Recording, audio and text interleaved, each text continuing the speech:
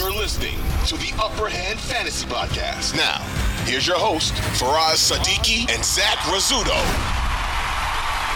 It is nice to see Cooper Kupp back here in the top 3, baby, against Arizona. Great matchup. He played his full-time role last week. He ran most of his routes out of the slot. Back like he never left. Yeah. And I say this pretty much every time this type of thing happens where you mention like Justin Jefferson isn't here this week, but Cooper Kupp is. It's like the fantasy gods giveth and they taketh away. That's just the way it goes. It happens all the time. But nobody should be worried about having Cooper Kupp this high as long as he's healthy. I mean, not a lot of receivers can miss as much time in game action as he did as Kupp. And he missed practice coming into the season too. He missed a lot of training camp.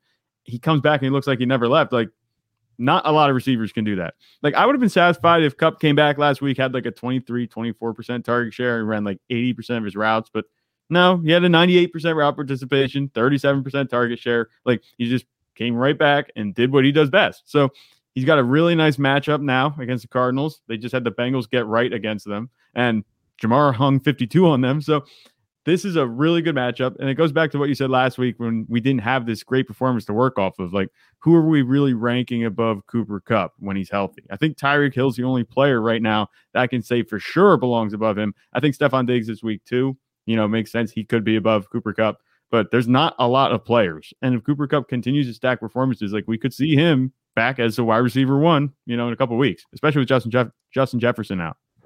Yeah, 100%. I wouldn't be surprised if he's at number 1 on my rankings next week for sure.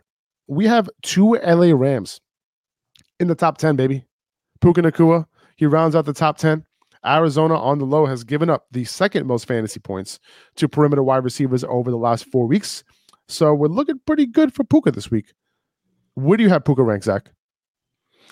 I have Puka at 9 in my rankings, and that's because the Rams have been such a pass-heavy team, and it looks like he's going to be able to coexist with Cooper Kupp. That was the word everybody was throwing around after this past week. They were like, oh, they can coexist.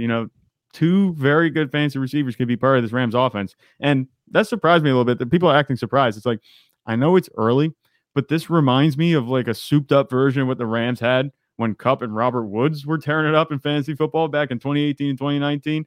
I don't want to take away from what Woods was doing, but like when you watched Puka play without Cooper Kupp on the field, what were you thinking when you watched that? Like for me, it was like, he looks like Cooper Kupp. So now you have like 2 Cooper Kupps. And I don't want to obviously project that hard and say like Puka Nacua is the next coming of Cooper Kupp. But it's just funny that they both happen to be on the same team and they both play very well. They both earn a lot of targets. Like there's nothing wrong with this. They can coexist. The talent is there enough that you don't have to worry about it. Puka didn't come off the field for 1 play last week. Cooper Kupp was playing essentially at 100%. He had 98% of snaps, I think it was. I think he missed 3. So Stafford's dropping back at the 3rd highest rate in the league. Cardinals are scrappy enough that I think the game script, it's not going to be too overly positive for the Rams to the point where they just can sit back and hammer it with Kyren Williams. I think that it's going to be a game where they're going to be passing all the way through. I don't think you can really make an argument for having these guys outside the top 10. 2400 Sports is an Odyssey company.